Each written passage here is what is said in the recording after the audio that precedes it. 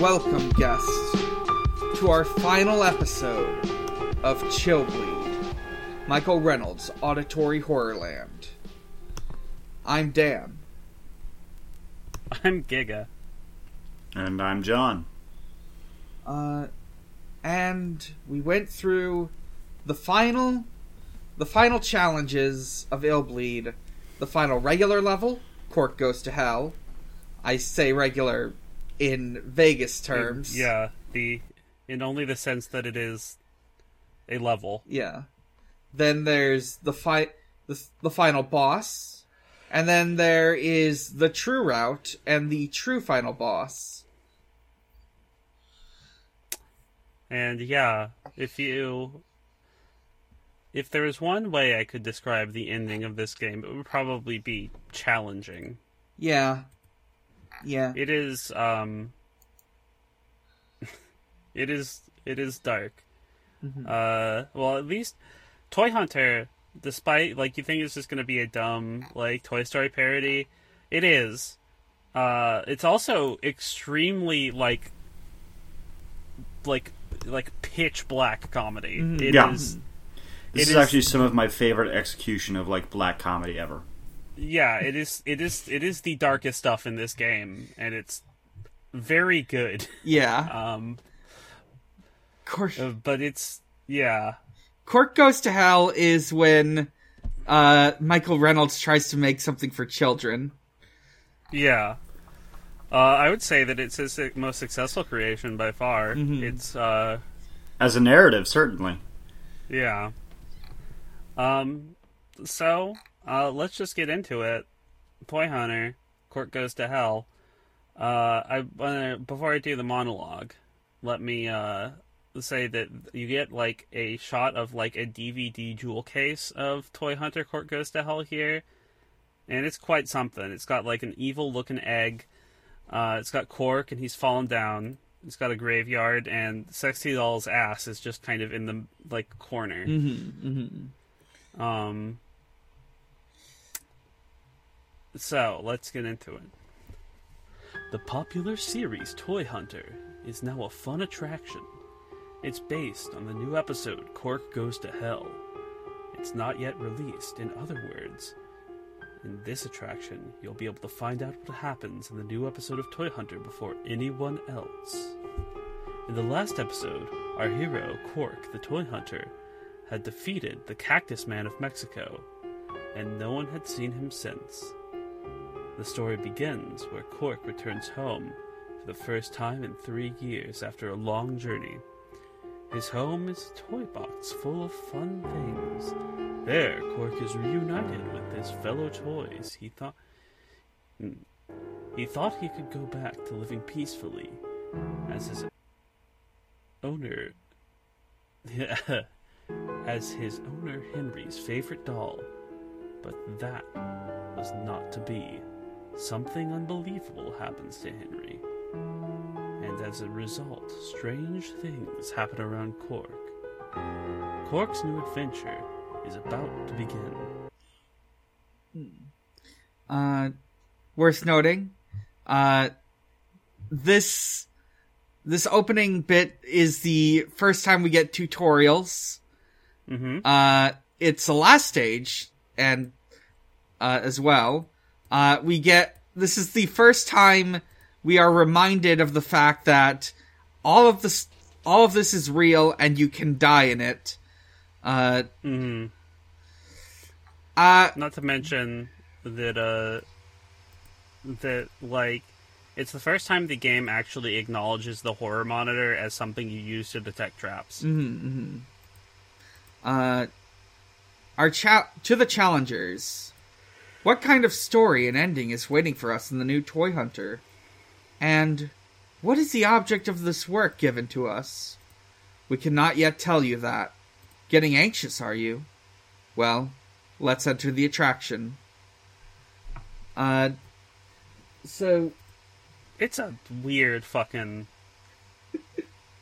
What a weird intro, and it kind of fits the kind of Brechtian construction of Honestly, this is a little Brechtian. That's actually a pretty good adjective to use for Toy Hunter. I like Toy Hunter. To me, feels very theatrical. It's kind of dreamlike, and the settings are very abstract and kind of suggest a location more than like directly embody it. Right. Well, it's like Super Great Friend in his Let's Play continues to be pointing out how Quark is able to walk through locations that are scaled to him, even though ostensibly they are real-world locations. But yet, to me, that just sort of adds to that quality. Mm-hmm.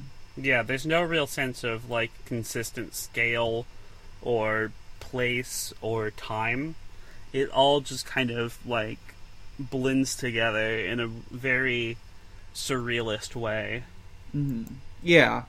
And I feel like the way you walk around it is probably the most theme parky in a way. Yeah. The levels are some of the most detailed in the game. Mm-hmm. Like, you get like this whole opening lobby area where you get the horror monitor and a gun. You get a little tutorial about this very specific mechanic only this level has, called like story marks.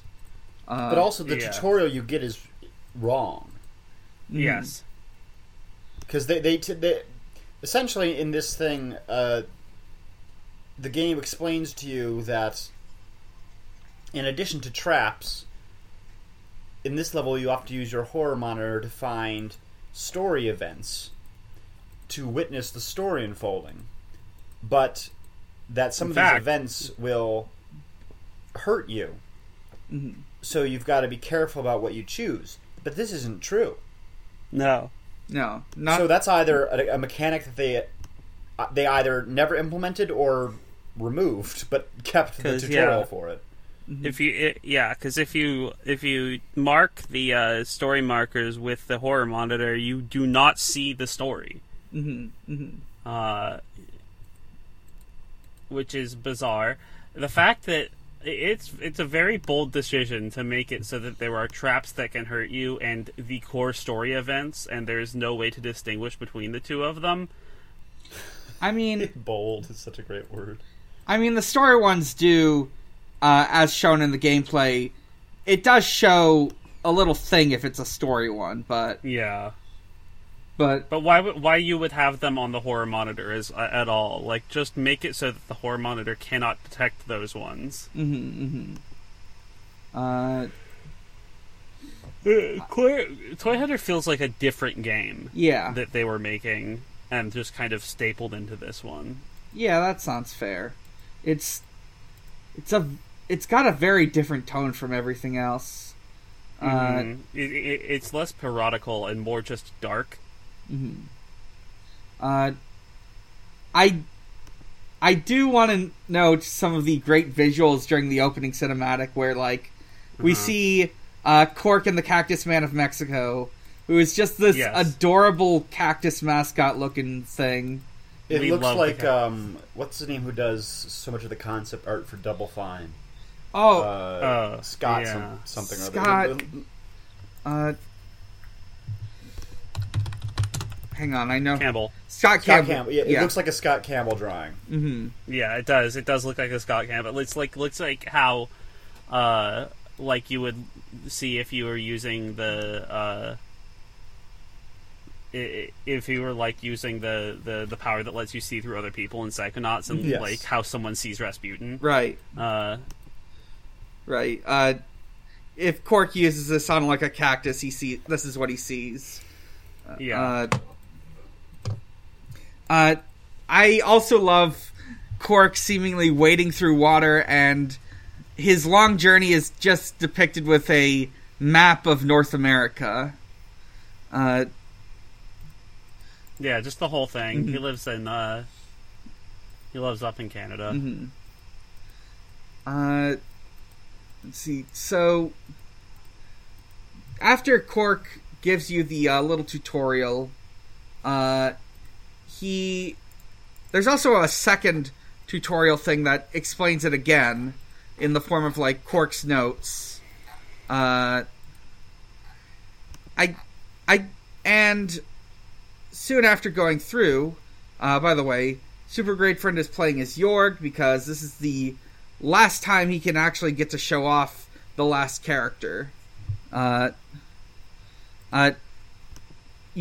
gets grabbed by this weird, it's like a kind of. Yeah. It's this thing. It sucks him in, and then it lets him out, and now he's Cork. I would say that the closest thing to it would be I forget what they're called, Chaos Demons, I think they're called, in Dark Souls, in Lost Izalith, that are just kind of cones with eyes and a big mouth on their head. Mm-hmm. Oh, it's a weird looking thing. Yeah. Poor Jorg. And I guess we can talk about Cork. Cork... Yeehaw! Yeehaw! Cork is a cowboy from a children's TV show. He's got this real charming accent. He's played by a guy doing a bad George W. Bush impression. Yeah, it's okay. Cork is also, it's Woody meets Indiana Jones. Is the design. Yeah. But the voice is... the great thing is Cork's expression does not change. Mm-hmm. Or rarely changes throughout the whole thing. Does it ever change? I don't think it does. No, I think it's just, I think... But yes, it is I think that if a it guy got... doing this kind of voice. Yeah, hello, boys and girls. Oh. He, does the, yodely kind of... he goes way too far into the yodely sort of thing where it just sounds fake. It's Sprechen song. And it's good. Mm-hmm. It's all Sprechen song. There's a tuneful quality to it that is extremely grating. Which is, it's extremely good when he's saying but I wanted to die. I will say, in terms of intrusive thoughts, I will be just minding my own business, and suddenly in my head it'll pop in, sexy doll. Sexy doll. Sexy doll. The sort of refrain of this entire level is Cork voice. Sexy doll. My sexy doll. I also looked up some info on this Illbleed website. The one where we found the info on Heavy Contaller. There's a beta version of Cork who is just Woody. I'm just gonna post him in the chat right now. Oh yeah, was it from that Illbleed beta that leaked? Yeah. Oh my god, he's terrifying. I've seen him before. He looks like the fucking new Buzz Lightyear thing that they showed. Pixar's Lightyear, yes. This is the new Pixar version of Cork Goes to Hell. God, he's horrible. It's it the image is so small because I couldn't handle it if it was any bigger. He's so awful. I'm glad that we have the version of Quark that we do. Mm-hmm. I always say Quark Quork. I don't, because I want to say Quark because I think of DS9 all the time. Right. But I always want to call him Corky, but I think because I'm thinking of both Woody and also Conky from Trailer Park Boys. God, I feel like just Cork. Every time Sexy Doll is on my screen, I feel like I'm going to get arrested. I feel so uncomfortable. I think we should talk about Sexy Doll now, because... so we should explain... Yeah. Cork has come back from Mexico and returned to his owner's... His little boy owner's toy chest, I guess. Mm-hmm. Yeah, where there's, toys, and it's, got, a checkerboard floor and, a red padded wall, and there's, an Illbleed-themed set of cards. You can only see the one on top, which is the king, and it's a woodcutter. Mm-hmm. Maria's here. Yes, Maria's here. And so, unfortunately, is Sexy Doll. Yeah, so Sexy Doll seems to be a porcelain figure of a woman bending over, and it's mostly her ass. It's mostly her ass. Sexy Doll is a parody of a Bishonen figure. Yeah. Or a Bishonen. No, not Bishonen. The Bishoja? Bishoja figure. Yeah. Yeah, and horny anime figurine. Where she's got like Is this she disgusting even anime? It's just an ass and a.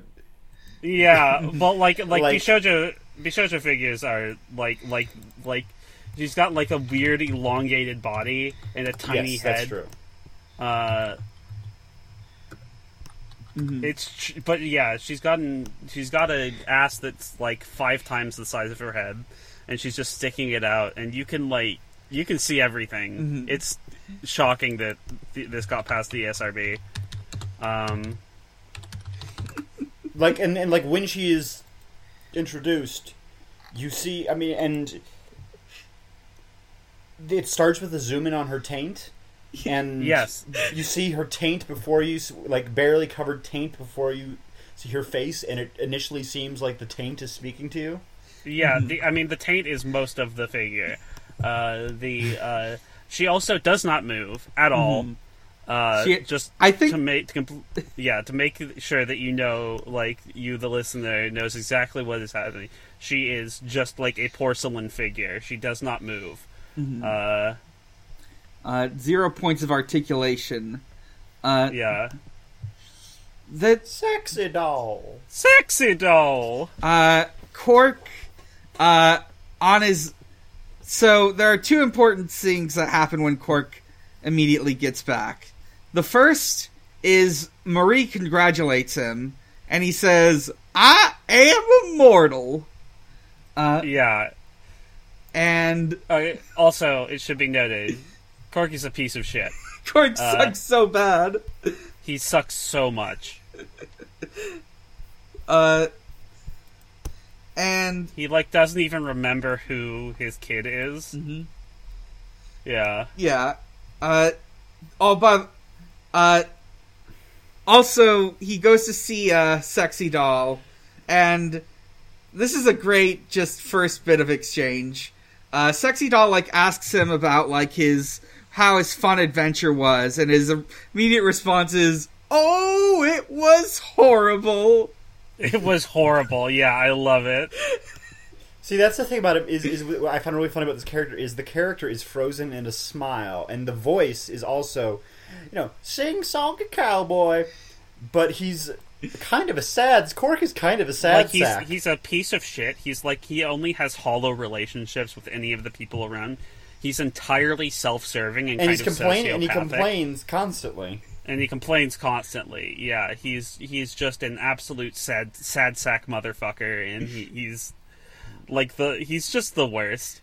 And that kind of lends to kind of like the absurdity, the kind of absurdist sort of nature of this one, where it's kind of like he's like a character in Waiting for Godot. He's just like unbelievably like complainy and just seems to be existentially dreadful.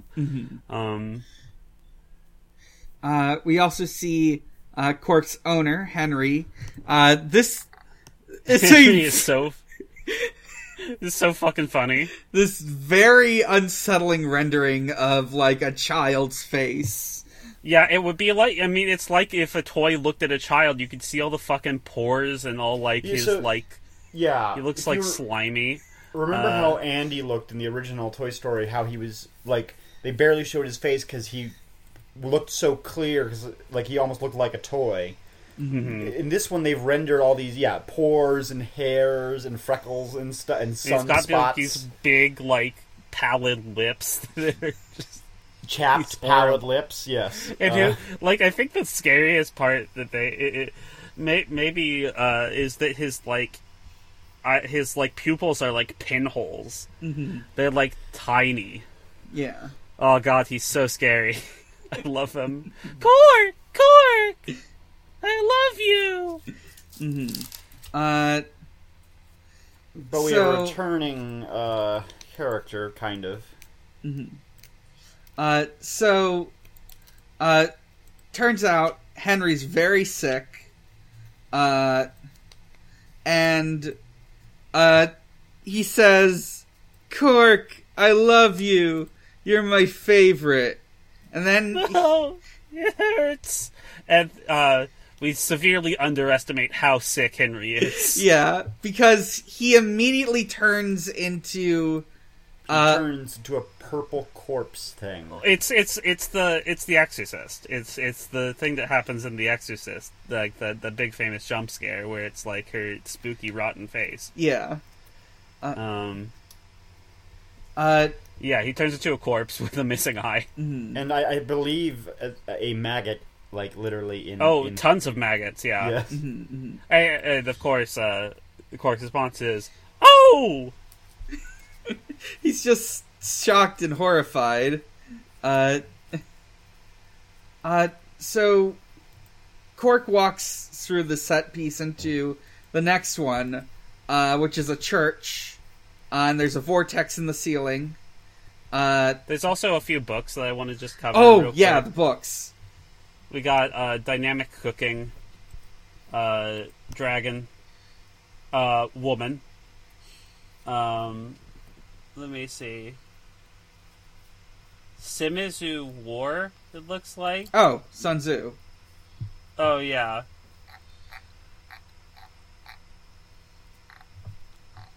And there's one that just has Japanese on the spine. Right. But yes. Yeah, this is the kind of thing that happens in this level where Cork, like, the next area is Cork goes through a door and is just immediately in a church. Mm-hmm. But the church seems to be entirely... He's, like, on the upper level of a church, but the floor is entirely occupied with the grave of his owner. Mm-hmm. But they're, like, normal-sized, like, they're cork-sized stained glass windows filtering light down onto him. Yeah.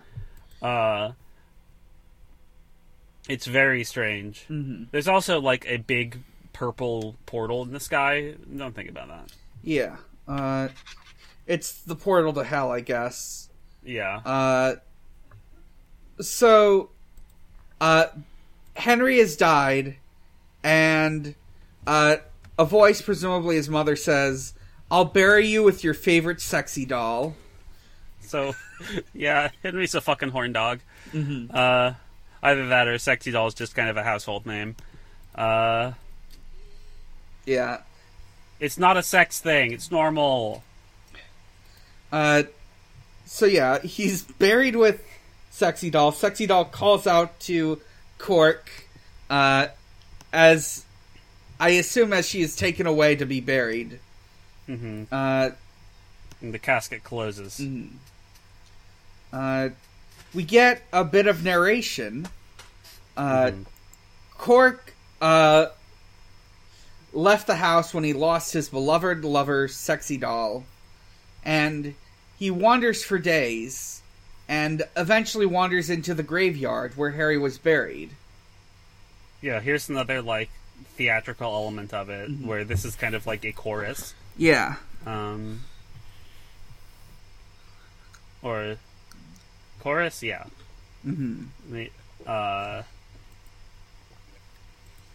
God, what a fucking weird level. Yeah, There's also an element to this level of how time seems to progress via moving. right. Yeah, that's that kind of the thing, yeah. You will move from the level, and there'll be a new set piece within the level. It just adds to the dreamlike atmosphere of it. It almost feels like a Quark, like, biopic Yes, sort kind of of. deal, where it's like you're just kind of moving along the timeline of Quark's life. Honestly, well, when you talk about it being like this one, it's both theatrical but also more like a theme park. Like there is a certain like rail ride kind of elements to it. Kind Of, of like a dark when- ride, yeah. Yeah, dark ride like that. Yes, to Where it. it's on like Jebediah Corn Hat founded this town in 1847. And then you like go to the next thing and it lights up and there's like a Jebediah Corn Hat animatronic and he's doing something, and then you go to the next one and it's different. Yeah, it's like it's location based time. Excuse me for I a love second. that element here. God, What a good level. what a good level. It's so weird.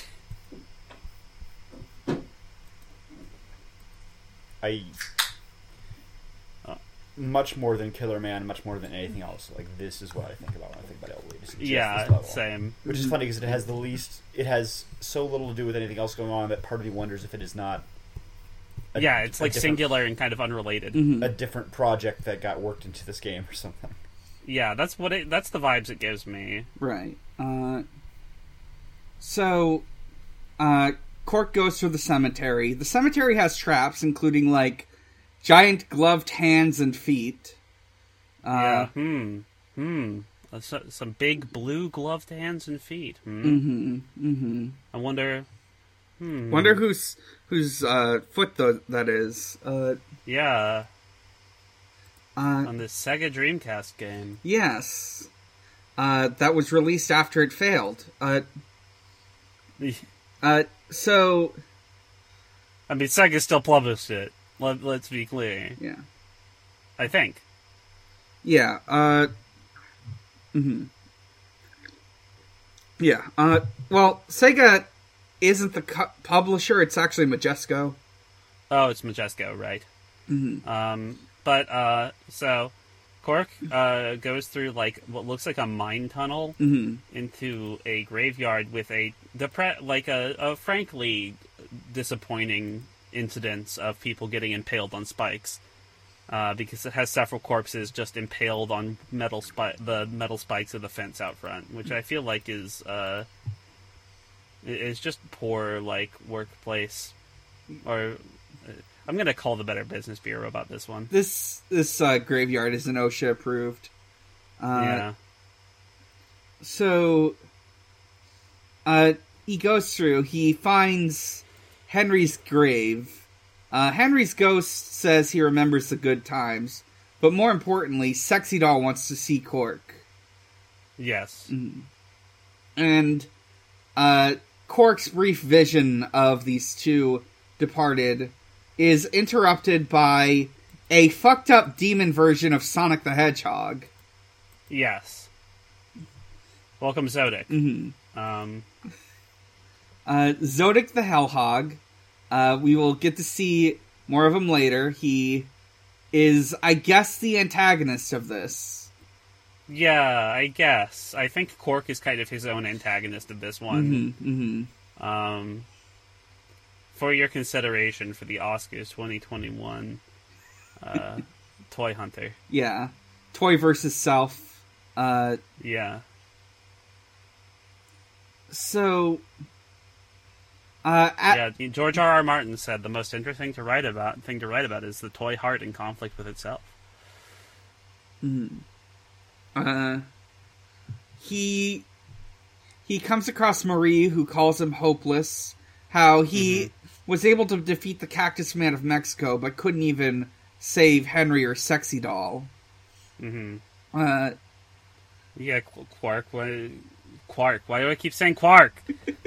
Yeah, Cork, why don't you fucking... So there's something else I like about it that is also something, a certain Brechtian element to this, which is, as unbearable as Cork is, this story, the entire setup, the first half of it is just a series of pointless, horrible tragedies happening to him for no reason. Yeah. Like, it's so... And then while people berate him. As terrible as Cork is, like, can you imagine if, like, your god just decide? I mean, I guess that's Dante's Inferno, but your god just decided to take your lady love with you to hell. Yeah, that is just Dante's Inferno, and guess what? Dante was fucked up about it for the rest of his life. Yeah, he never got over that one. So is Cork here, because ironically, given his name, he becomes a wino. Yeah. He's driven he to becomes drink. A Milko. Yeah. Yeah. So yes, after this we go to maybe my favorite set piece in the whole game, which is the town. Yeah. And it's so cinematic because it's like it's just this like shitty little urban landscape that he wanders through, and it's like so out of like Taxi Driver or something. Yeah, like, it's you can just see what it's conveying. It's just like seedy, grimy, down and out. It's great. It's too small, which is really funny. Mm-hmm. Like, Cork is just a little bit too big. Cork is... I mean, Cork is Yorg in a mascot suit. Yeah, which is... But he's like eye level with, like, wrong way signs. Mm-hmm. Like, there's also just a street sign that says "kill you." Yes, that one's great. Cork gets, like, attacked by faceless women. Yeah, and that makes me think that maybe this is a Silent Hill type situation, and Cork is facing his problems with women, manifested with faceless women with guns. Yes, and just in case you haven't seen, or you haven't been watching along, listener, faceless woman doesn't mean they're like Slender Man, where they just kind of have like a blank face. No, their face has been torn off. Yes, it's just like all flesh down there. So he makes his way through the town, and he stops off at the Egg Bar. He, like, looks at it, he gets, like, a little thought bubble about drinking and says, "Hey, I know!" He goes inside, and there are these 3 eggs working the bar, and they sing an insulting song to him about how he's a failure. Yeah, which you know, don't go to the Egg Bar if you don't want that sort of treatment, because that's what it's for, and you should know that. Mm-hmm. The song is set to a tune that I recognize. Yeah, I could not. I don't. Did you guys recognize this tune? Yeah, I could not figure this out. Let me see. So it's like... It's. Oh,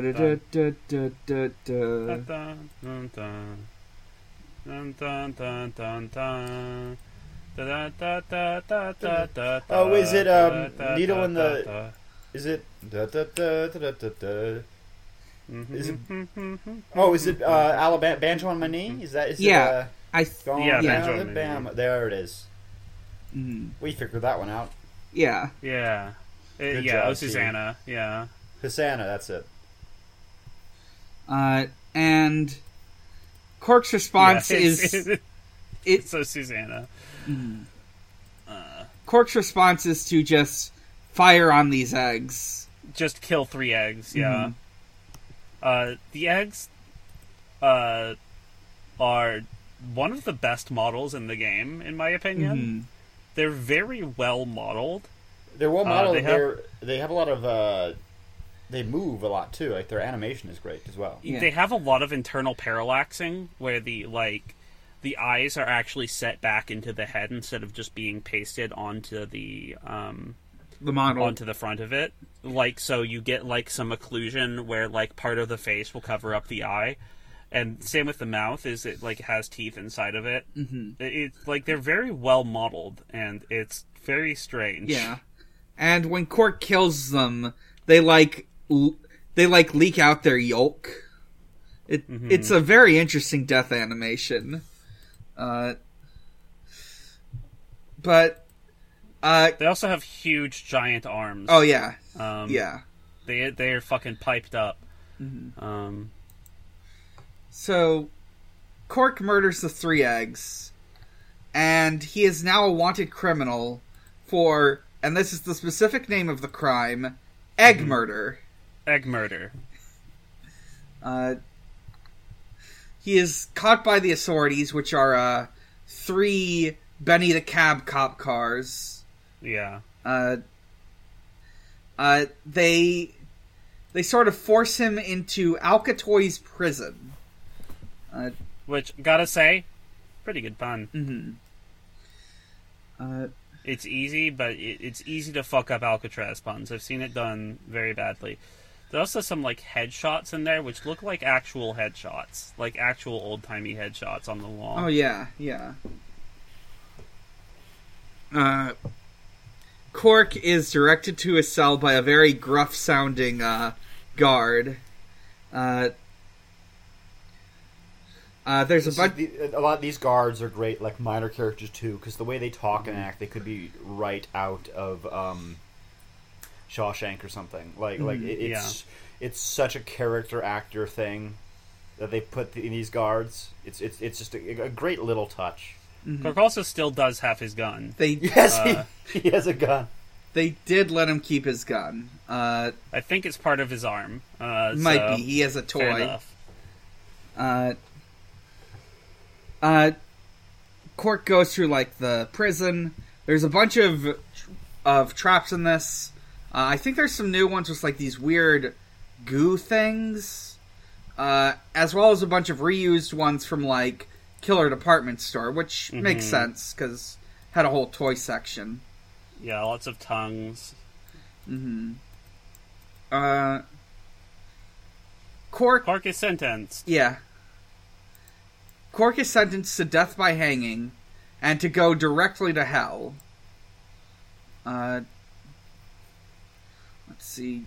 He, like, goes to his cell, but there is a massive hole in the wall that he can just walk through.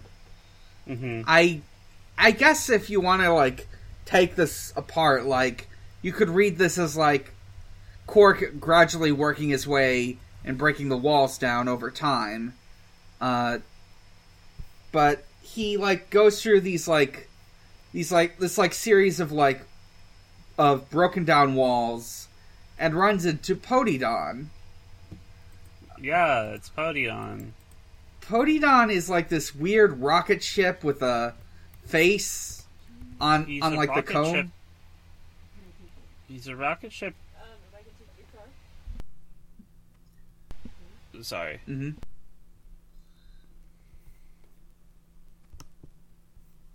He's a rocket ship with the exact same color scheme as Buzz Lightyear. Yeah. But unlike Cork, who is like a parody of Woody's voice and happy-go-lucky personality, Podidon acts and speaks nothing like Buzz Lightyear at all. He's this weird, like, incorrigible guy who's like he's so weird. But he is also, he plays sort of the harebrained. He's kind of like the Hardy to Cork's Laurel. But he's also this like tempter figure, and that he's always urging him on to do. He is the one who encourages Cork to do some vile things. Oh yeah, but also like. Yeah, he's more like evil than Cork, who is just kind of self-serving. Yeah. Podidon also has a big Made in China sticker on him. He's been in prison for 19 years. Yeah, which makes sense, given the things that we know Podidon to do. He's kind of like this sort of greater... It's kind of almost like a...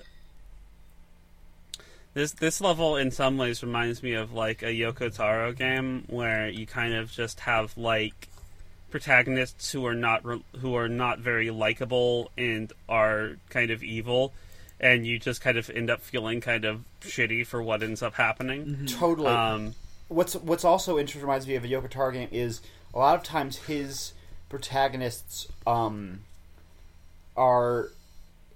committing evil actions that the player is aware of, but that they are at least partially ignorant of. Yeah, there's some dramatic irony there. Which adds to the element of dread in a lot of those Cavia games, like the original Nier and the Drakengard games, when the player is aware of the disastrous ramifications of a protagonist's actions. And there's a little bit of that there, too. You know, like the player is able to see clearly what Cork... I keep wanting to call him Corky. What Cork cannot... Because he's just utterly beguiled by Podidon. Yeah. So, like... Why is Toy Hunter so good? It's great. Cork is told by Podidon to get him some gas. He can't use, like, the gas can in front of him because that's booby-trapped. So he has to find Mr. Gas, who is a cartoon gas can. I like his design. It's got like like Mr. Gas too. I think he's very cute. He's got like this wavy mouth. I love the wavy mouth and the big eyes. He's so cute. He gives Cork like an actual gas can. Like a jerry can. Mr. Gas is a barrel of gas. He's a barrel of gas. He also shares a cell with a skeleton. Oh, that's right. Yeah. But yeah, the little jerry can, or it's not really a jerry can. It's like one of those little, the things of lighter fluid. Mm-hmm. Mm-hmm. It's got like Mr. Gas logo on it, which I guess Mr. Gas is in here for white collar crime. Mm-hmm. Embezzlement. Yeah. So, Quark gives this to Podidon. Podidon is refueled and begins to, jet around. And he tells Quark something very important and useful. If, Henry he read in the Toy Bible... The Toy Bible. That, let me just... Quark will go to hell if he is executed. And therefore, if Quark goes to hell, he can reunite with Henry and, more importantly, Sexy Doll. Sexy Doll! Sexy Doll! I do want to note about, it cannot be overstated just how kind of... No, not borderline, just straight up plagiaristic, Podidon's, good on you, steal from Disney, I don't care, but, I guess Pixar wasn't a subsidiary yet, but, anyway, he is literally just has basically, Buzz Lightyear texture on him. He has, the 3 different colored, things on his chest. The buttons, and the, yes. And the LED, yeah. Color scheme and all that. Yeah. The main thing that differentiates him is the front of him is a gigantic row of, fairly low-resolution textured teeth. Mm-hmm. And he has 2, bloodshot eyes under the... Yeah, it's a little unsettling. He's scary looking. For sure. Mm-hmm. He also says BS on his front. Huh. Which is a hint, that he's a liar. Mm-hmm. That's a good game theory. If you look very closely. Sorry. Yeah. I can't do my Kermit, so I can't do my Jordan Peterson impression.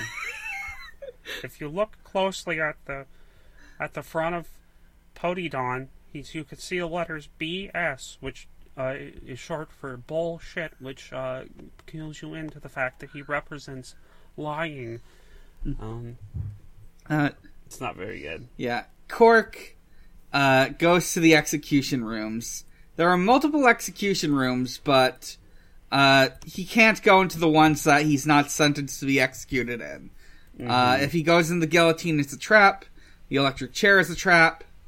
The real one is a noose. The guard says that Quark's leaving death row to be hung right now. And Quark is ready to die.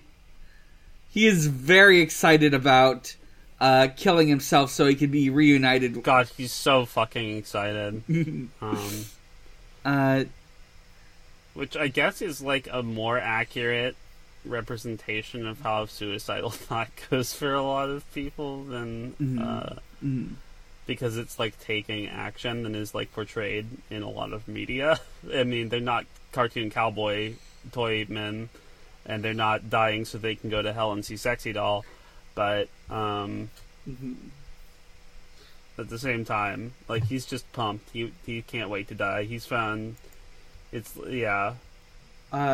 his life has gone to hell, and he learned about the Toy Bible, and he's like, I can't wait for the afterlife.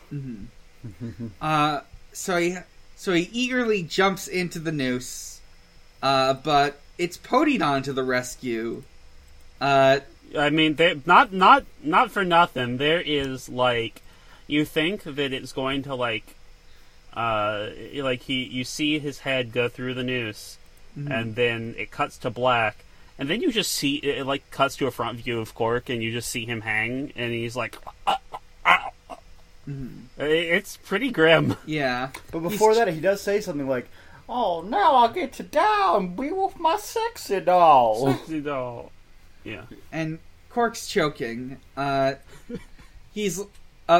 comes to the rescue. Which I do laugh because Podidon arrives and he's like, "Don't worry, Quark. It's my time to save you." And Quark's just like, Yeah, he's choking through his words. The most triumphant music possible is playing. yeah, it's like fucking Blue Stinger soundtrack. He frees Quark and sends him flying down below. Quark is not very happy with this.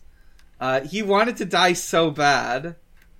Yeah, but instead he got put in the Shawshank Redemption. So he wanders through the sewers a bit and runs into Podidon again, who explains Quark shouldn't be executed. As it turns out, Sexy Dom... the toy Bible wrong. Yeah, he read the toy Bible wrong. He read the wrong... misinterpreted the verses. As it turns out... This is why exegesis is important, people. As it turns out, there's actually a second afterlife, Toy Hell, which is where toys go. Classic mistake. Toy Hell is exclusively for toys, and you go there if you're a toy and you get buried with your owner. Yeah, like how you go to car hell when your car gets totaled in a car crash. But if you die other way, you just go to regular hell. Regular hell. So Quark goes to hell. Why do I keep saying Quark? Quark Goes to Hell is actually a misnomer. It's actually Quark Goes to Toy Hell. Yeah. This is why exegesis is important. This actually does. It draws on some of my favorite. I mean, it draws on sort of classical pre-Christian afterlife thoughts, in which there is just a sort of a shared destination for all mortals in the afterlife. I mean, I guess in this case there's two different kinds of hell, but the absence of any kind of heaven or even purgatory. Yeah, I love that there is not a good place. Like, just really adds to the nihilistic quality of this level, which I love. Yeah, when you die, you go to hell. Please. Or toy. There's no Elysium. Yeah. Well, or like, maybe there is a toy Elysium, but it's in the toy hell. It's in the toy underworld. So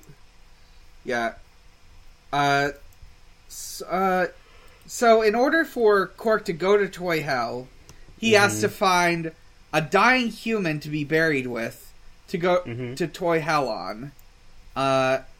Yeah, so he's basically looking for a child to ride to hell. Yes. And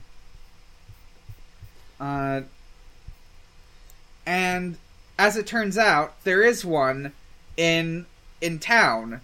The tunnels lead exactly to the town where Quark can find this sick and dying kid.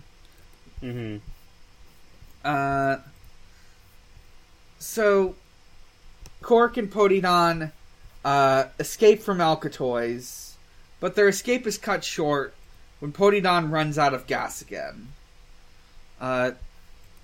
He tells York to take out his chip and put it in another Podidon when he comes across one. So Quark gets the computer chip for Podidon and has to walk the rest of the way. At this point, Super Great Friends Mike changes again. He gets so tired and, like, drunk, maybe? Like, he sounds really fucking haggard. In one of I honestly, in this video, I feel like it sounds like he's doing a bit. I'm wondering if there was some kind of thing in the LP thread on something awful. Yeah, that's what makes me think. Because he sounds a little like a pirate. Right. Yeah. It honestly, his mic quality becomes better for just this one, for some reason. And he just kind of sounds like modern SGF. Yeah. But a little bit like a pirate, yes. But also a bit like a pirate. But yeah, he sounds very tired. So in town, first, Podidon runs out of gas. Yeah. He's trying to fly Quark into town, and Podidon's like, "Don't worry, I have a positronic brain. If you take this and put it in another Podidon," which essentially just means killing that other Podidon, I would imagine. Yeah. Then I will replace them in the new body. But so Quark gets into town, and the first thing you see is a lovely poster. Dan, why don't you tell us what this poster says, and then I'll say what it says. Okay. So it says, "Dear Santa, I want a toy hunter doll." Oh no, it's not actually. I think you missed this one. Oh. It's Santa Claus is coming. Santa Claus is giving presents to good kids. Write down what toys you want and post it on the board. And what it actually says in the texture, which is extremely legible, is Santa Claus comes for the poor children. Oh, right. Who can't buy a toy for the present. Let's write a toy to want in the paper and put all in the bulletin board. Certainly, Santa Claus satisfies a wish. Certainly, Santa Claus satisfies a wish. I like the specification that Santa gets toys for the poor kids. Yes, who can't afford. Look, if you can buy your own present, what the fuck do you need? Yeah. That's what. Okay. Yes, and then we get the other one, which is a response to this. "Dear Santa, I want a toy hunter doll. I live on the 2nd floor. Don't get lost, Jeremy." But what it actually says is, "To Santa Claus, the toy which needs me is the doll of Toy Hunter. My house is the 2nd floor. My house is the 2nd floor of the apartment. Without making a mistake, Jeremy." And then it has a picture of Quark. It is very, very on model. Yes, I love this little Quark doodle. Yeah. So, he's back in the town. There are ghosts in this town. There's even a sign out for it. It says... Yeah, what does that sign say? "Caution! Recently, ghosts and so on increase... Oh, no, but... Yeah, okay, yeah. Ghosts and so on increase in this town. As for the children, to be careful." To be careful. With a little picture of a ghost beneath it. Yeah, the ghost, a much more appealing ghost than the actual ghosts we end up seeing. Oh yeah, there's some ghosts. They're nasty. They're weird. So Quark has to find the apartment that Jeremy is in. There's some failing to find it. It gets you a trap, which is one of these more disturbing ghosts. There's some signs around the town. This town is properly sized for Quark. As if Quark is a human, as opposed to the previous one, which was scaled it looked scaled down. There's some great signs like "Great Car Life," "Aftercare," "Price," "Perfecker."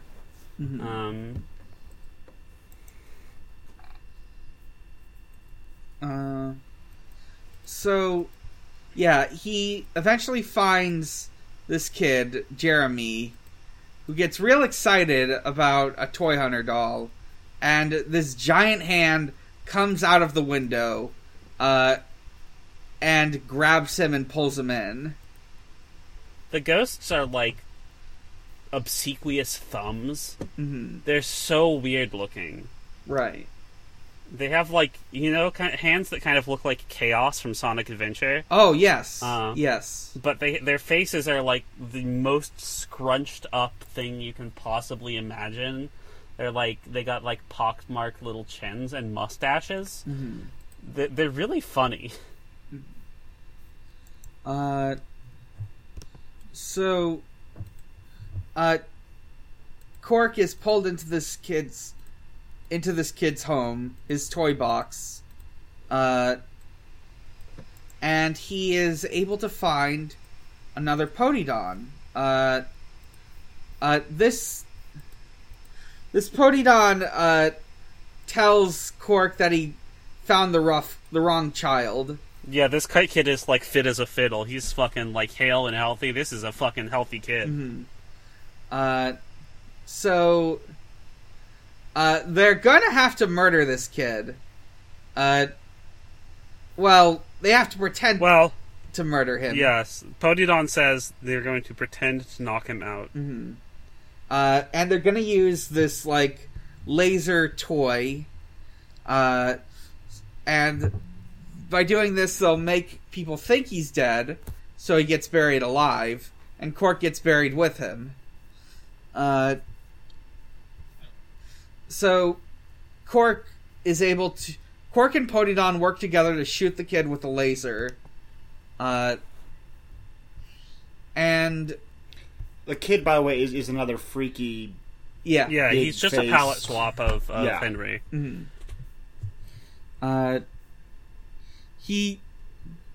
There's, like, when he knocks out Henry, there's, like, these crystal gates that open up.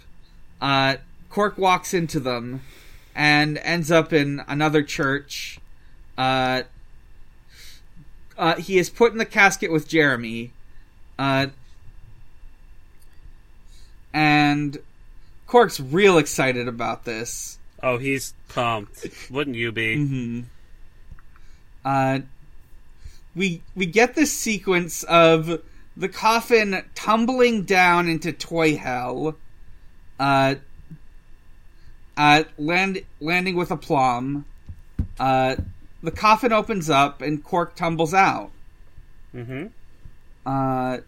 Quark's now in toy hell, his destination, and Quark confronts Zodic again. And Sexy Doll, who is also here. Yeah. Zodic slaps Sexy Doll away. Quark calls him a mother. He calls him a mother, which is so fucking funny. It's so uncharacteristic. Like, he's got fucking... Oh my god. And then we get the Zodic boss fight. Mm-hmm. Zodic basically attacks by, like, spin dashing and stuff, like Sonic. And when you shoot Zodic, a bunch of rings pop out of him. These rings are his health. You have to shoot the rings, and when you shoot them all, he's defeated. He apparently has a finger animation, or a finger waggle animation like Sonic has on, like, the title screen of Sonic games, but it's unable to be triggered in the Let's Play. Mm-hmm. Quark easily dispatches Zodic. He declares, "Woohoo! I won! Woo-hoo! I won!" And he is reunited. Oh, hang on. Give me a second.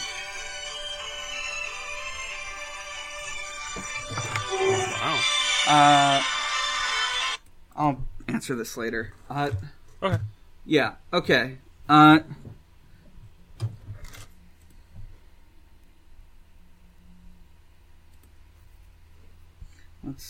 Okay, so I'm just gonna text him to say I'll talk to them later. I'm just gonna cut this out. Okay.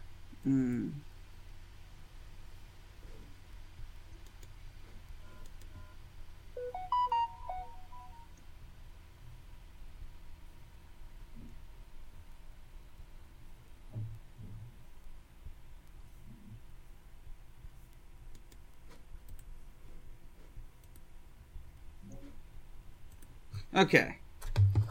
Anyways, so,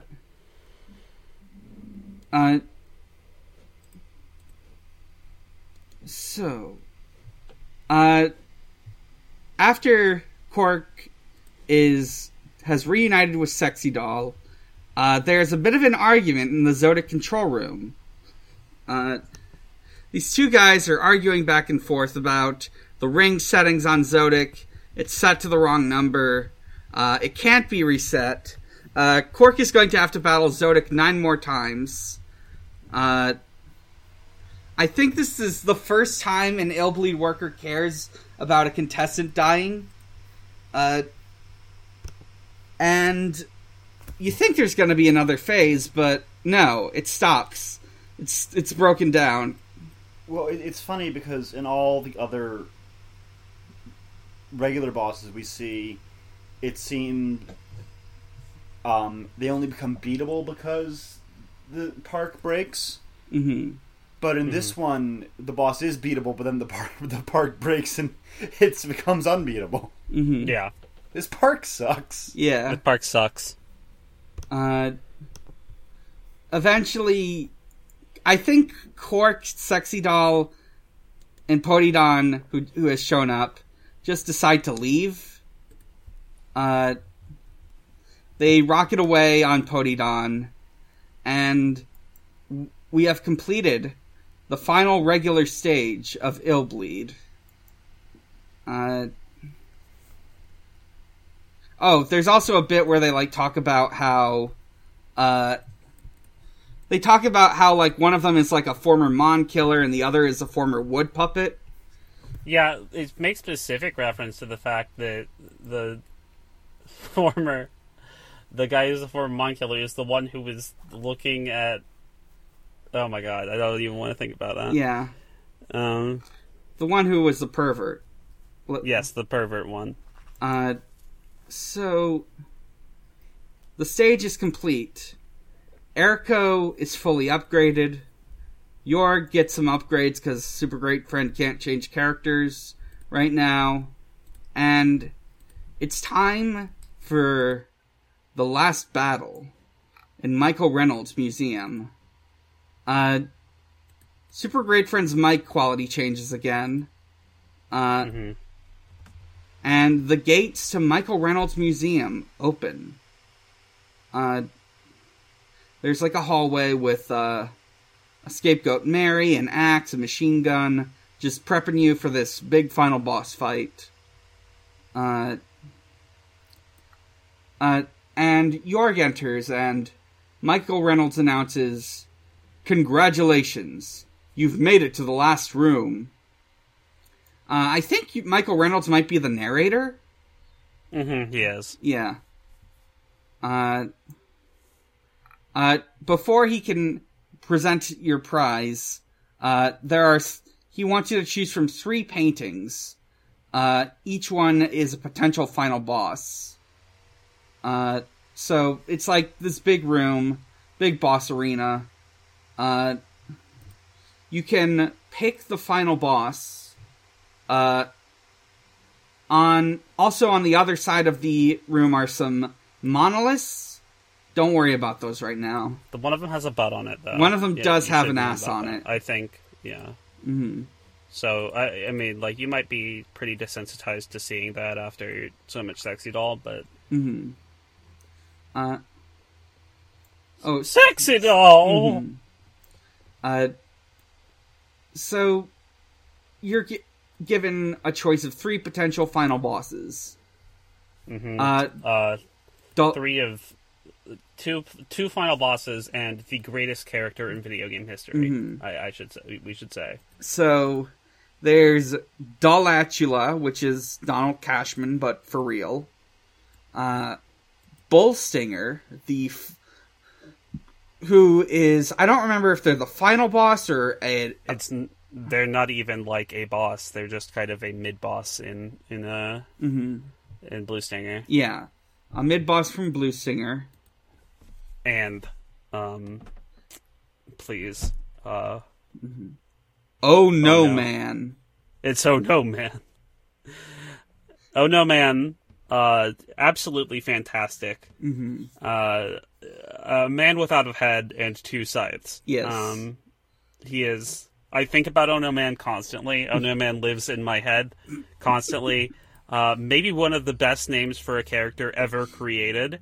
Mm-hmm. Because, I would be saying the same thing. Yeah.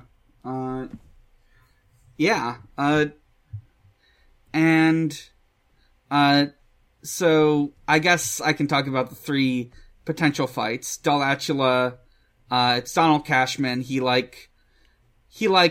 attacks, he, like, leaps forward, and will, like, break up the fighting with, like, some ads. Yeah, he's basically just, like, an actual fight with the Cashman Spider. Yeah. Bull Stinger has, like, a really powerful leap and, like, a swipe attack. Very hard to dodge, very powerful. And Oh No Man attacks with his size. At certain points, you can melee him to knock him down, and when he's knocked down, he'll take more damage. Mm-hmm. So, after Yorg beats whichever final boss, he is presented with $100 million, which rain from the ceiling, and fanfare provided by the Michael Reynolds Orchestra, which is a gif of an orchestra. He says, "Congratulations, good luck, bye-bye." And Michael Reynolds is... Well, I guess. This whole time, he's just sort of, like, hiding up in a booth. You can't... Yeah, you can see an outline of him. It's a little bit like the Deal or No Deal dude. Mm-hmm. Yeah, he's got, he's a normal-looking guy. I don't think there's any really kind of strange traits to his outline that are worth talking about at all. No, of course not. No. He wouldn't... He definitely doesn't have, like, a little anglerfish thing. Mm-hmm. Anyway. So... We get credits. Fantastic credit sequence. Yeah. Shots of, like, all of the most iconic characters, like Hellcake, Cork, Sexy Doll, Woodcutters. The music sounds like a PS2 demo disc. And then we get the... Also, yeah? I would like to note in the credits... under voice staff voice actors, there's a very distinct lack of Lonnie Manella's name. She was not credited for this fucking game. Hang on. I think she went under a pseudonym for this. Let me check. Yeah, maybe. There's... Let's see.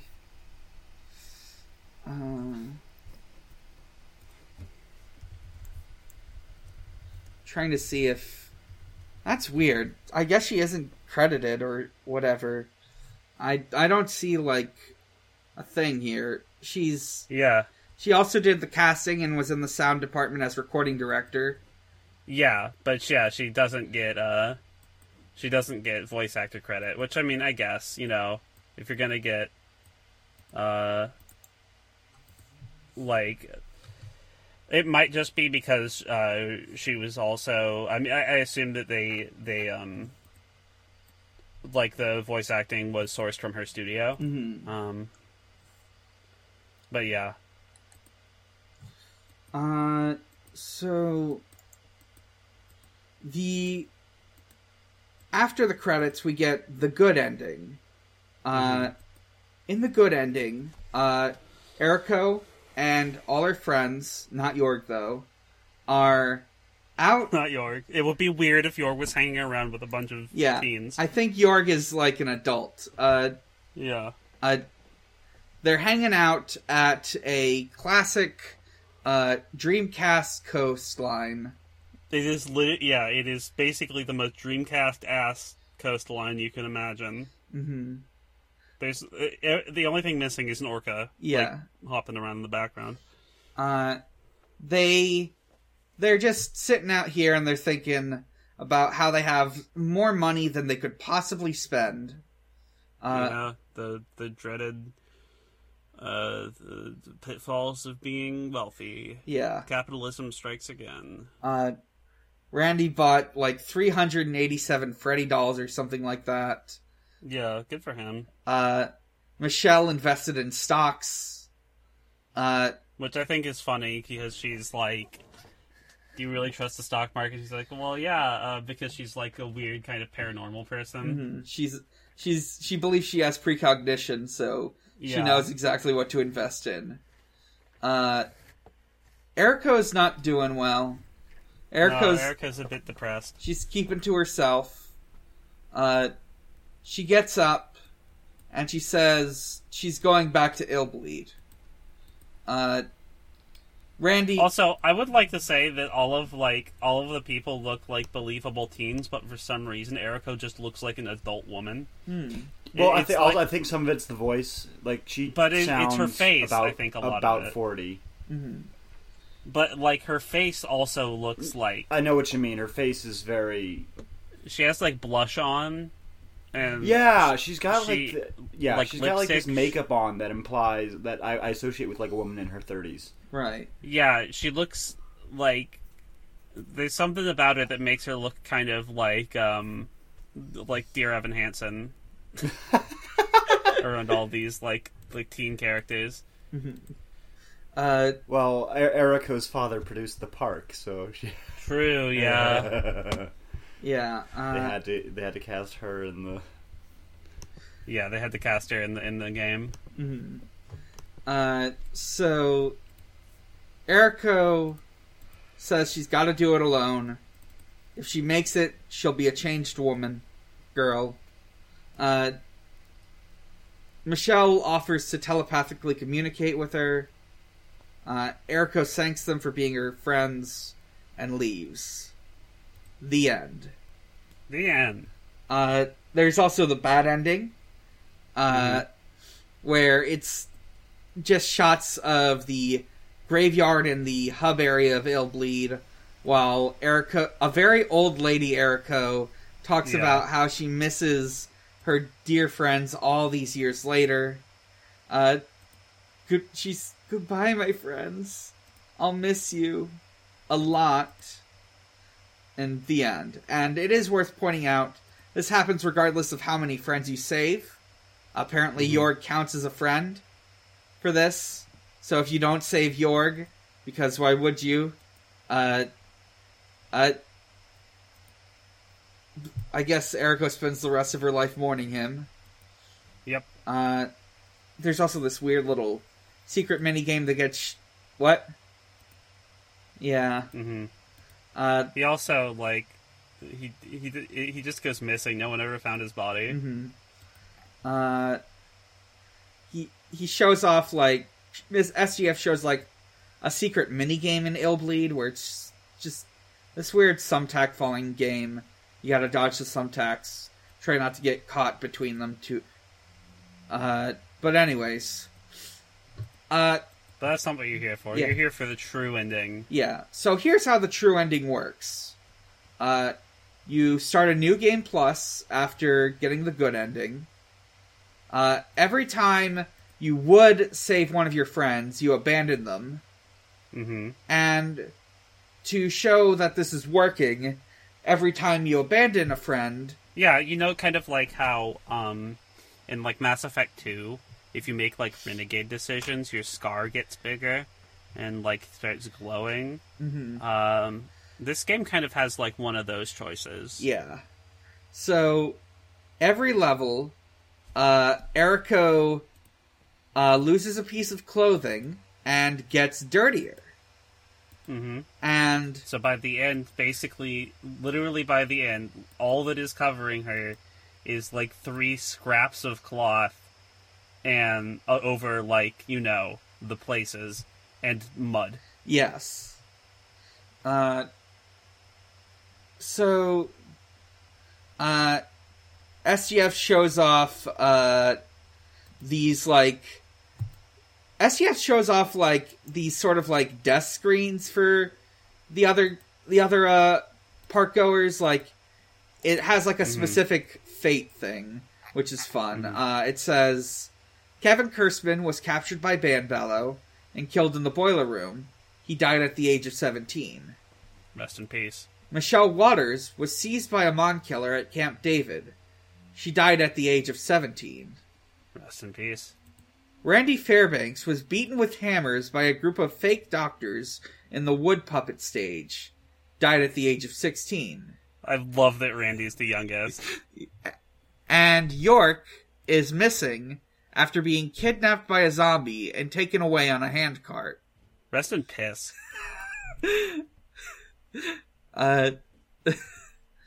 So, no offense to Jorg Tittle, but Jorg in Illbleed is an asshole. yeah, Jorg S. Baker. So, after this, we go back to the Michael Reynolds Museum.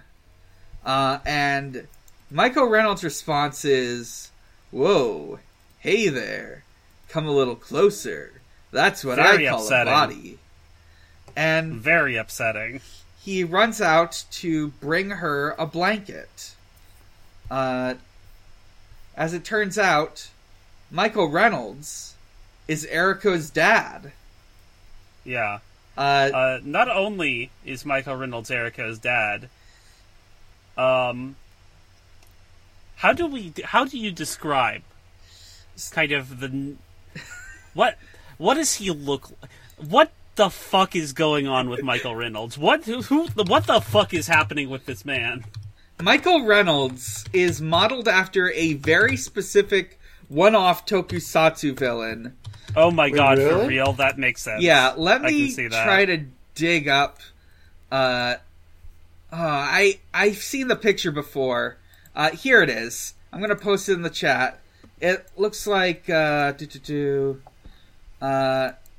see, Subaraya Productions, Alien Zeton from Ultraman. He is modeled after that. And this version of him is slightly modified to look more like a human. He's got like a beard and eyeballs. Yeah, he's kind of like a Sasquatch type guy. Yeah, he's got a big scarf. But he's blue. Yeah. And he's got like a big, he's got like a Moogle palm on his fucking head. Mm-hmm. He's got a big scar going across the middle of his face and very long hands. Mm-hmm. So, but that's not even his true form. No. Eriko is like very unimpressed to find that he's the creator of Illbleed. She's like chewing him out. Michael Reynolds is talking about how much he loves it when other people are scared, how it's his fantasy come to life. He seems just kind of like, I don't know, he doesn't seem that bad. But besides, how I feel like besides the theme park that murders people, which is more of a failing of, I would say, local law enforcement than of him. Mm-hmm. Like, the fact that it's killed that many people. Yeah. Yeah.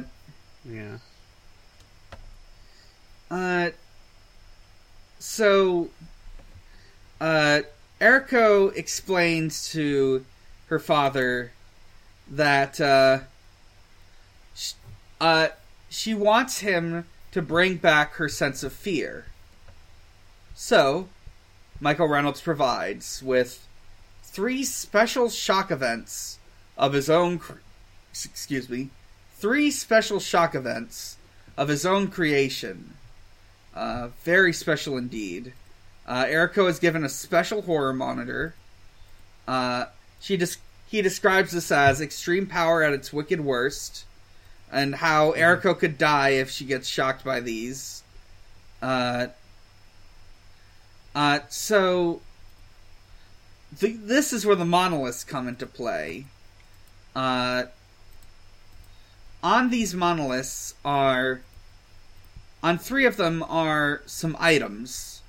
3 childhood mementos. I don't remember all 3 of them. And I love that you can get a glimpse of these monoliths in the earlier endings, because that's where in the good ending you can just see a glimpse of an eye test, and it's completely unexplained, and you have to beat the game a second time to get any idea of why the eye test is there. Yeah. It's a very strange way that this game goes. Yeah.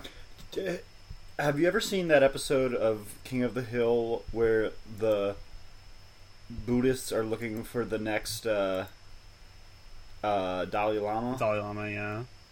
I haven't, but I'm aware of it.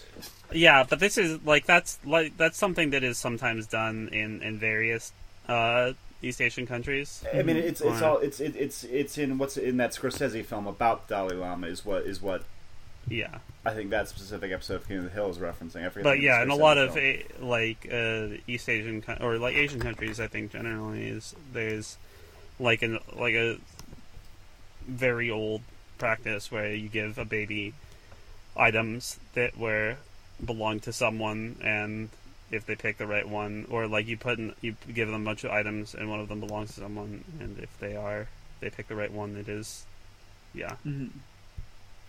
But yeah, it's like that. It's like that fucking King of the Hill episode. Eriko has to pick out these traps, which include a bag of gas, a butt pooping, fuck you, Yeah. a butt pooping. It is literally a butt pooping. Mm-hmm. There's a photo of Eriko. There's an elephant that shoots shit out of its trunk. Yeah. There's this... Man, if I saw any of these things, I would go directly to hell. There's like a big shadow.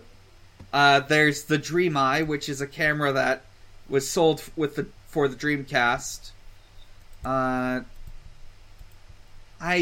don't remember any of the other ones. If there are, there's the eye test as mentioned before. Yeah, there's like yeah, I think that's all of them. Yeah, and so they. Oh, there's like a concert ticket. Oh yeah, there's a concert ticket and like a journal. Mm-hmm. And like one of them has like a shadow. Right, and the shadow turns into like a ghosty man. Yeah.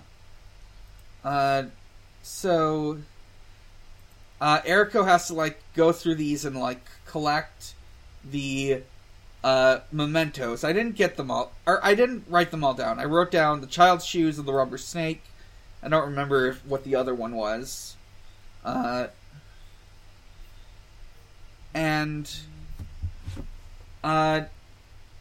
the way, Eriko is fully upgraded, so none of this matters. It does very little to her. And, you know, I've never really mentioned how the upgrades are. The upgrades are like organs. They're like extra... Yeah, they're like artificial plasma. Yeah. And like artificial muscle. And artificial, like, brain. Mm-hmm. So, like, Eriko at this point has like 10 brains and just is made out of muscle. Yeah. And has more blood than God.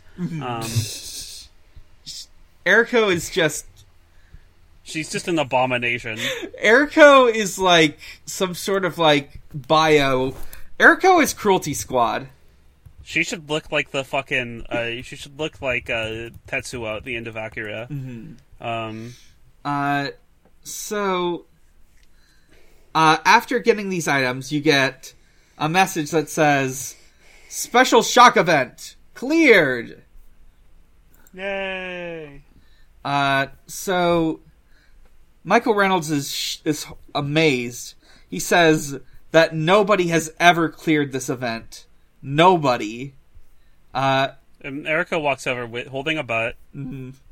She tosses it away and is like getting mad at him. She takes off her mask, revealing a Michael Reynolds face. But this is also a mask, under which her actual face is. I think it would have been really good if she also looked like Michael Reynolds under a mask. I wish that it had committed to that. Mm-hmm. Michael Reynolds is so terrified by his own face that he turns into the true final boss. He like melts into a pool of Michael. Of like blue gray. Mm-hmm. And basically it's just like his giant head. His head, but bigger and more grotesque. Also, to note, when this boss fight starts, Eriko has apparently gotten her sense of fear back because she now gets knocked down and has to crawl around for a bit. Mm-hmm.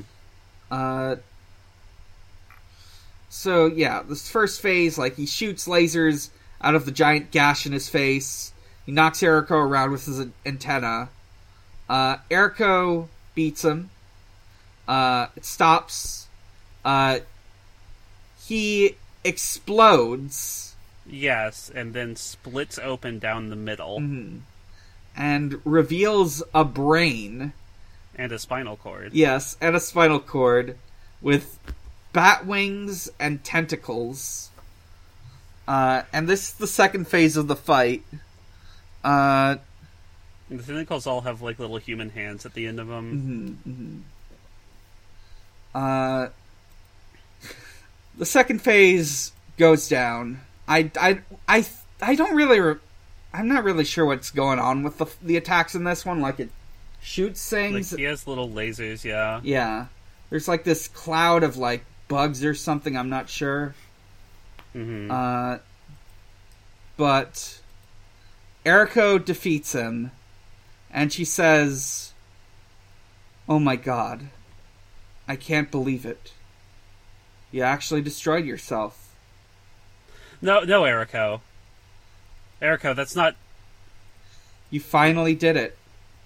Eriko, what? You scared the living hell out of me. Eriko, what? You get the credits. What, Eric? What?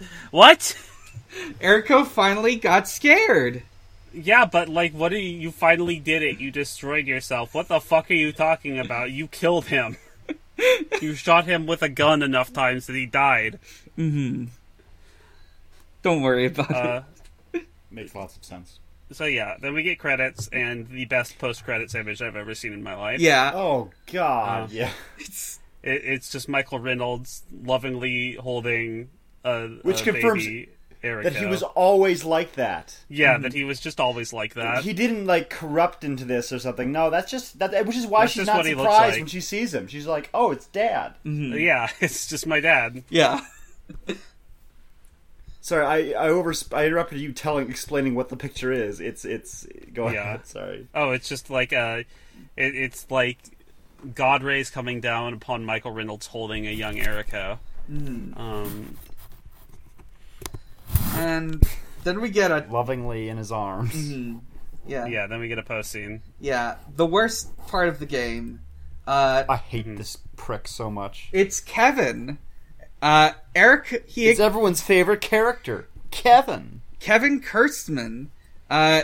He gives a little announcement. Eriko is no longer president of the horror club. Now it's him. Because Eriko is now scared and terrified of everything. And she needs a knight in shining armor to protect her. Like Kevin. Like Kevin. Yep. And too bad. Well, it's pretty nice having a girlfriend, but it's too bad they can't go to the horror house anymore. And the final shot is an invitation to the arcade that looks like an L-Bleed ticket. The end. So maybe Michael Reynolds lives on. Yes. God, I wish. in the sequel to Illbleed. But yeah, the true ending is by far the worst ending. Yeah. It's at least Eriko just leaves broken. Other question. How is he still alive? Oh, well, I think the implication is, like, when Eriko is abandoning her friends, they're not, like, dying. They didn't go back with her. I think the implication is she's just going through by herself, and the abandonment is sort of representing her leaving her friends behind. Like, the ending cutscene, the good ending, the good but not true ending cutscene is like obliquely hinting at what you have to do.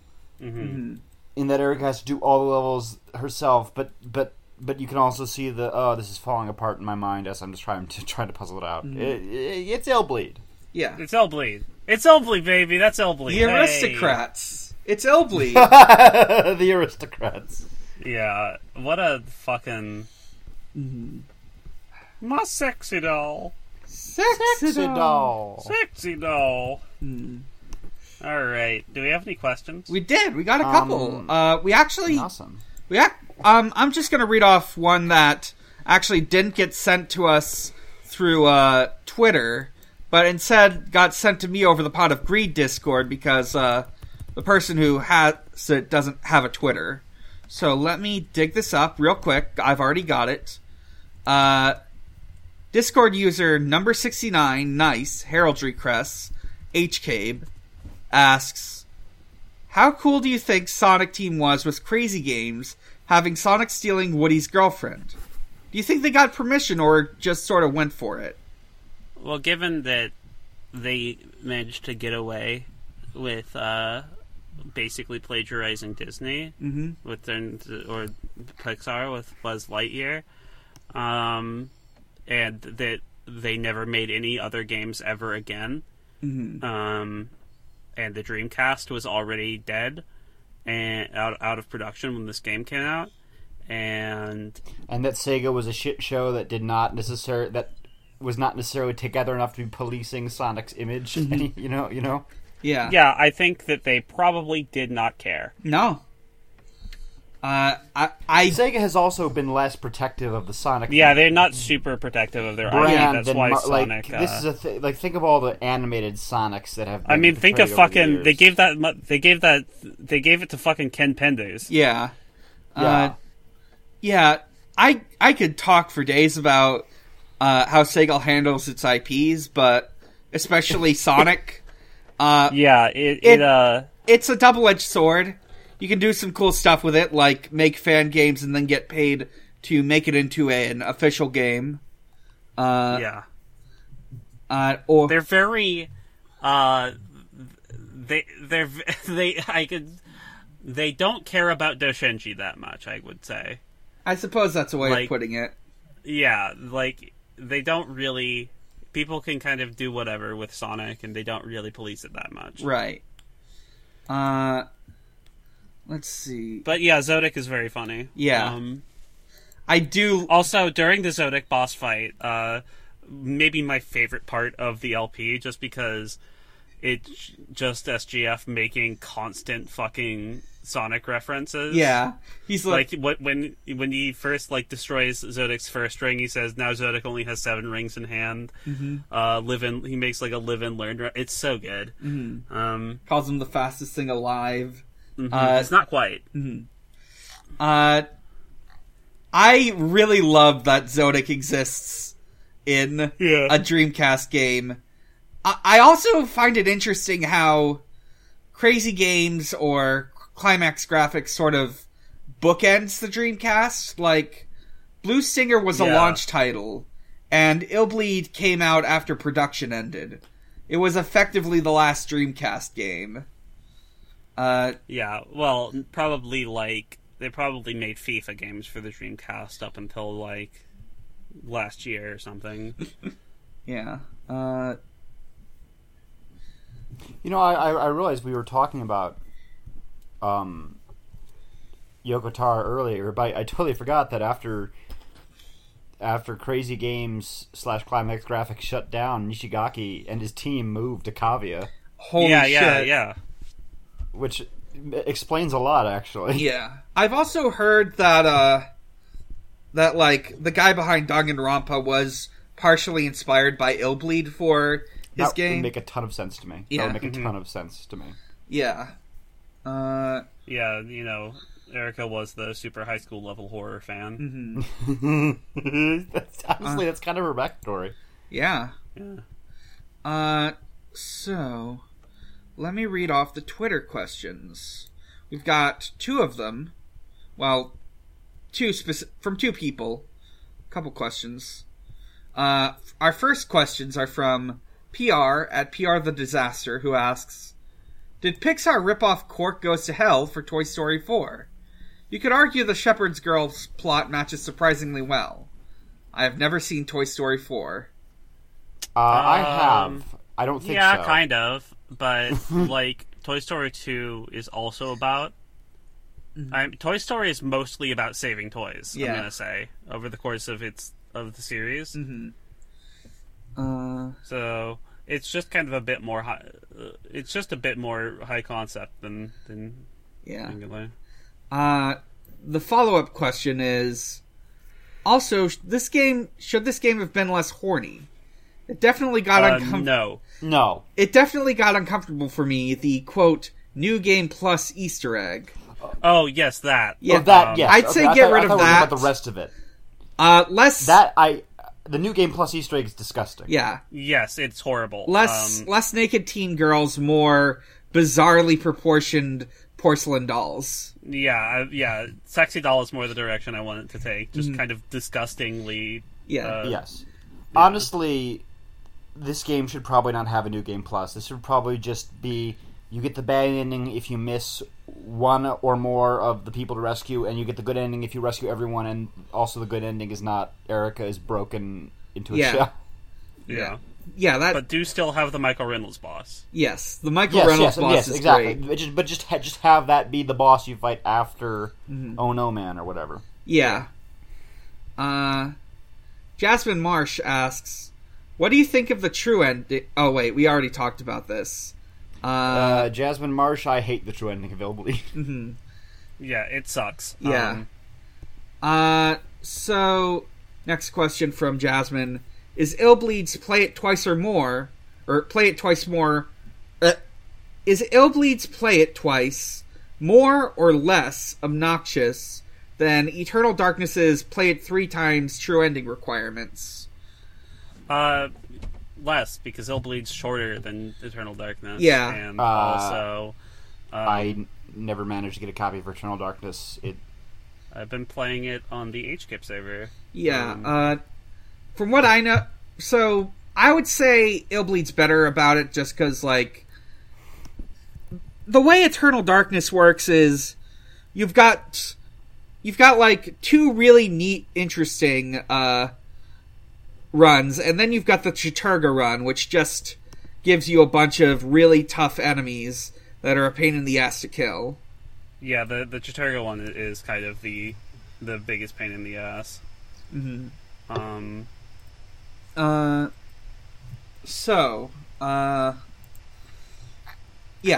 That's it for this podcast. I was considering maybe in, like, a year we could come back and talk about Blue Stinger, but I'm like 50-50 on that idea. Yeah, I don't know if there's that much to talk about Blue Stinger. What I would say, I think the podcast that I'd be most interested in doing is just, like, doing, like, a semi-monthly podcast, like maybe every other month, where we just talk about a Dreamcast game. Yeah, observing the Dreamcast. Because there is, and, podcast, Dreamcast, there's pun potential there. I don't know what it is, but it's there. Yeah, that's why I put podcast. That's why I made the cover art look like a Dreamcast title bar. I'll consider it. Maybe Maybe this podcast will come back in another form. Yeah. Who knows? But keep on dreaming. Keep on dreaming. Heavy Condoler. Heavy Condoler. But we gotta do plugs. Wait. Oh, plugs. Do you want to do plugs? Yeah, we should do plugs. Okay. So, I'm Dan. You can find me at a lot of places, and you can find all those places at linktr.ee/bigchallenges. From there, you can find my Twitter. You can find my other podcasts, which include Pod of Greed, a Yu-Gi-Oh! Podcast. We finished Season 2. Our next recording will be of the first episodes of Season 3 of Yu-Gi-Oh! GX. You can listen to The Sonic Shuffle, a Sonic lore podcast. You can listen to Video Games, the Movie, the podcast. Podcast I do with my friend Maxie. We had a really great episode on Resident Evil 2002, and in November we'll be doing an episode on Alone in the Dark, which will also be our first Uwe Boll film. Oh, God. I fucking hate Uwe Boll. You can listen to Strangers Fiction, an actual play podcast focused on one-shots. And last but not least, you can visit at Xbox_holiday, where Usher celebrates holidays with Xbox. And normally when I try to do shoutouts for that, I try to think of, like, the next week's holiday or a couple days from now. I want to talk about today's holiday. It's November 3rd, and it's the 8th anniversary of Richard Dawkins complaining about TSA taking away his jar of honey. A little jar of honey. Right? Thanks, atheism. Happy atheism, Xbox. Happy atheism. Giga, where can we find you? Oh, hey, me Giga. Me looking at the Final Fantasy 14 cookbook that I want. Hi, I'm Giga. Buy the Final Fantasy 14 cookbook for me. You can find the art I did for a game called Paradise Killer in the game called Paradise Killer on Switch, on Steam. It's good. Play it if you haven't. It's just very good and very unique, and everyone loves it. You can find my voice on the podcast 0 to 0, a noise-based podcast where we talk about superhero movies, specifically the DCEU right now. We're going to run out of those movies at some point, so who knows. But we just finished Wonder Woman, a mostly good movie with a very bad ending. Spoilers for how we felt about Wonder Woman. I don't know if I'm even going to plug Metameter Lads anymore. We're probably going to record more of it, but who knows. But yeah, that's about it for me. You can find me on Twitter at Gigalithic for tweets sometimes. I guess if you play Final Fantasy 14, you can find me on the Fairy server. John, where can we find you? You can find me on Twitter at GlamFrancis. That's the only place right now, but we'll see what happens. Maybe I'll, depending on how much I bug Maxie, I might be involving some other podcasts. We'll see what goes on. Yes. Oh yeah, I should ask you if you want to be on like a VGT-MTP episode at some point. But anyways, I would probably be interested. Yeah. Yeah. So that's everything. Thank you for listening. Thank you for listening to this wonderful podcast. Thank you so much for playing my game. Thank you so much for playing my game. And until next time, my sexy doll! Sexy doll! Sexy doll! Good night, everyone.